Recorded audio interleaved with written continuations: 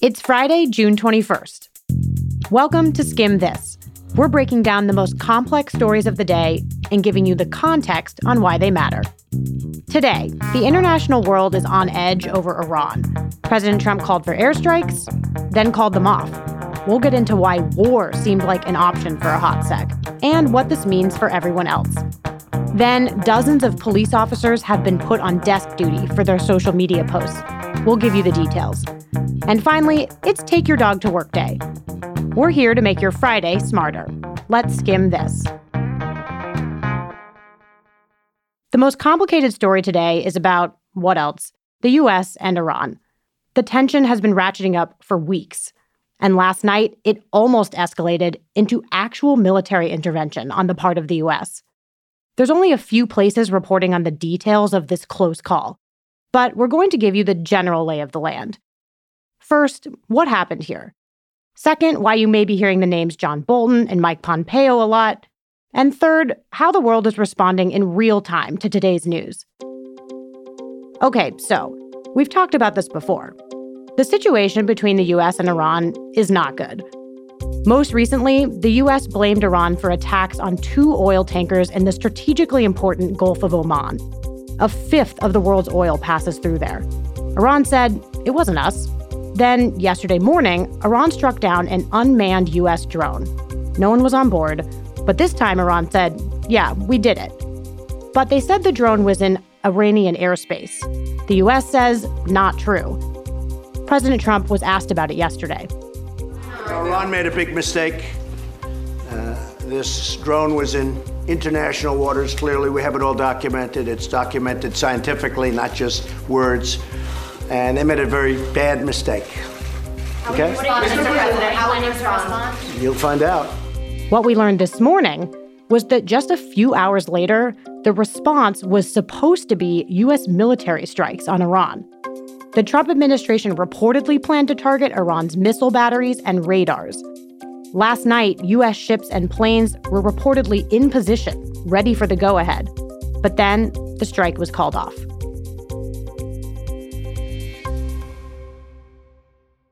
President Trump confirmed this in a series of tweets this morning. He said that drone strikes were planned at 3 locations in Iran, but that he was told that 150 people could be killed. Trump said he felt that was, quote, not proportionate to shooting down an unmanned drone. So he called off the strikes, he says, with 10 minutes to spare. Not to be outdone, Iran said today they could have shot down a U.S. surveillance plane, one that actually had people on it, instead of the drone, but that they chose not to. So both sides are flexing their muscles and talking about their restraint. But how did we get to this brink of war point to begin with? President Trump has issued strikes against other countries before. He's done it twice already in Syria, in response to reported chemical attacks by Syria's president on its citizens. But President Trump campaigned on an isolationist platform, and he said he would pull troops out of foreign wars: Iraq, Afghanistan, Syria. At the State of the Union this year, he vowed to bring more troops home. As a candidate for president, I loudly pledged a new approach. Great nations do not fight endless wars. But President Trump has hired people who are largely considered war hawks, meaning they're more up for U.S. military intervention overseas. That list includes 2 names to know. The first is National Security Advisor John Bolton. He was the UN ambassador under President George W. Bush. Bolton's pretty famous for being anti-Iran. He wrote an op-ed while the U.S. was negotiating the Iran nuclear deal, saying that the U.S. should scrap the talks and instead bomb Iran. His argument was that the deal wouldn't go far enough, and that the U.S. should do everything to keep Iran from getting nukes, to stop a full-on arms race in the Middle East. That was in 2015. Now, Bolton's one of Trump's top advisors.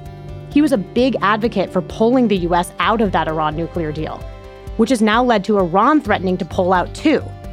And that could happen any day now. The other name you'll probably hear about is U.S. Secretary of State Mike Pompeo. He's been the global face of the Trump administration's Iran policy, meeting with European officials who've been skittish about war breaking out in the Middle East. While Pompeo said he'd prefer a diplomatic approach to Iran, he's also said the administration is considering a wide range of options. Everything is on the table. They kind of made that clear last night. Bolton and Pompeo have been the loudest voices on this matter. If you're wondering why we're not hearing a lot from the Secretary of Defense, it's because right now there isn't one. Patrick Shanahan is the acting secretary, but this week he dropped out of the nomination process to nail down the job. And there's no permanent replacement yet. So great timing. And technically, there is no diplomatic relationship between the US and Iran. No embassies, no ambassadors. The go-between is Switzerland. Iran actually called the Swiss ambassador to Tehran this morning to figure out what to do. He's being, well, Switzerland. So what's the scam? Like we said, this is just the latest drama going down between the US and Iran. But everyone watching it is holding their breath. After a meeting of EU leaders this morning, the president of the European Council, Donald Tusk, said they are closely watching Iran and the US, but that sometimes it's better not to intervene. The EU is urging both sides to show restraint. Meanwhile, the FAA isn't taking chances. It's telling all US planes to stop flying over Iranian airspace in the Gulf of Oman, which is right next to Iran, and ground zero for all of this drama. British Airways, Emirates, and Qantas have also rerouted their planes. And here in the US, politicians are responding too. Members of Congress on both sides of the aisle said they were glad that President Trump decided not to launch the strikes. House Speaker Nancy Pelosi says she wasn't even told about the strike plan in the first place. Some Democrats are also criticizing Trump for not having a clear strategy on Iran, and for letting advisors like John Bolton potentially lead him in the direction of war.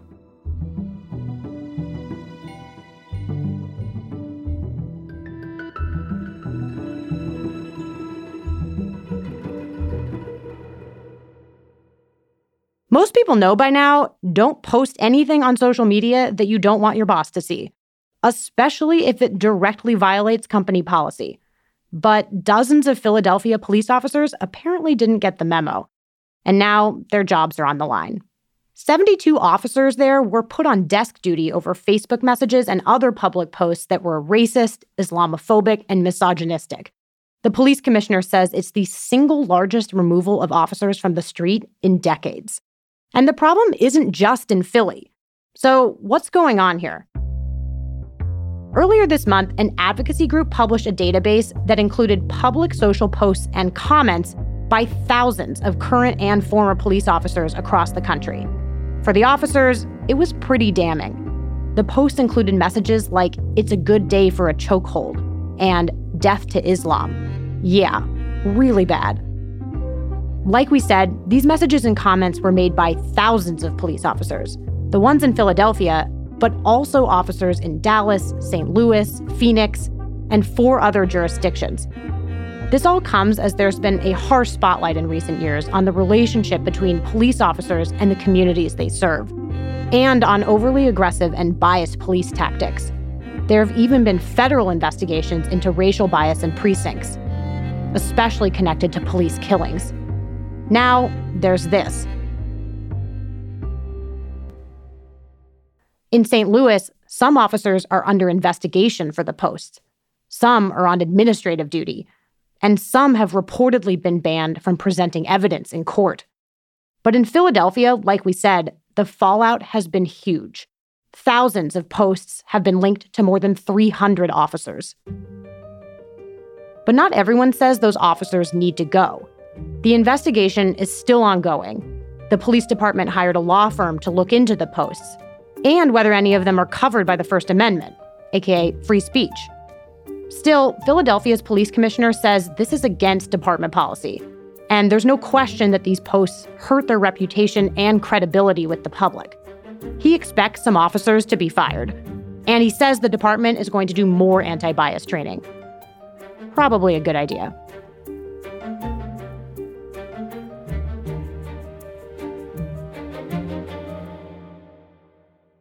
It's Take Your Dog to Work Day.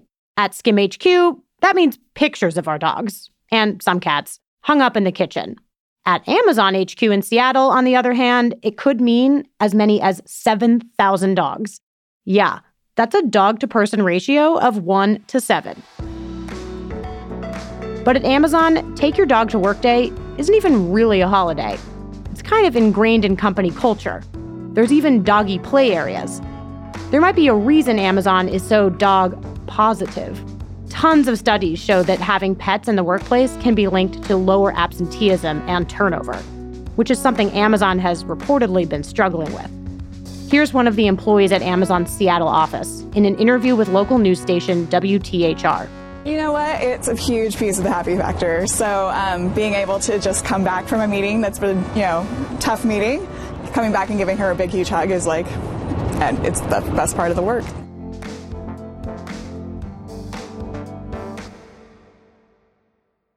Before we go, we've got a fun fact coming to you from Pokemon Go. Remember a few years ago? You couldn't leave your house without running into packs of people holding up their phones on the hunt for rare Pokemon. Well, get ready for déjà vu. The creators of Pokemon Go are back with a new game that's Harry Potter themed. It's called Wizards Unite. Here's how it works. Players are recruited to the Statute of Secrecy Task Force, and their job is to search for magical artifacts and creatures after they've been scattered all over the world, in augmented reality. They have to do all that while keeping the wizarding world secret from muggles, in the game. If you want to try your hand at casting spells, it's available now on Google Play and the Apple App Store. And presto, you're a wizard, Skimmer. And that's all for Skim This. Thank you so much for listening this week, and don't forget to hit subscribe. We'd love for you to share the show with your friends and rate and review us wherever you get your podcasts. A lot of news happens over the weekend, so if you want to catch up first thing on Monday, sign up for our morning newsletter, The Daily Skim. It's everything you need to know to start your day right in your inbox. You can sign up at theskim.com.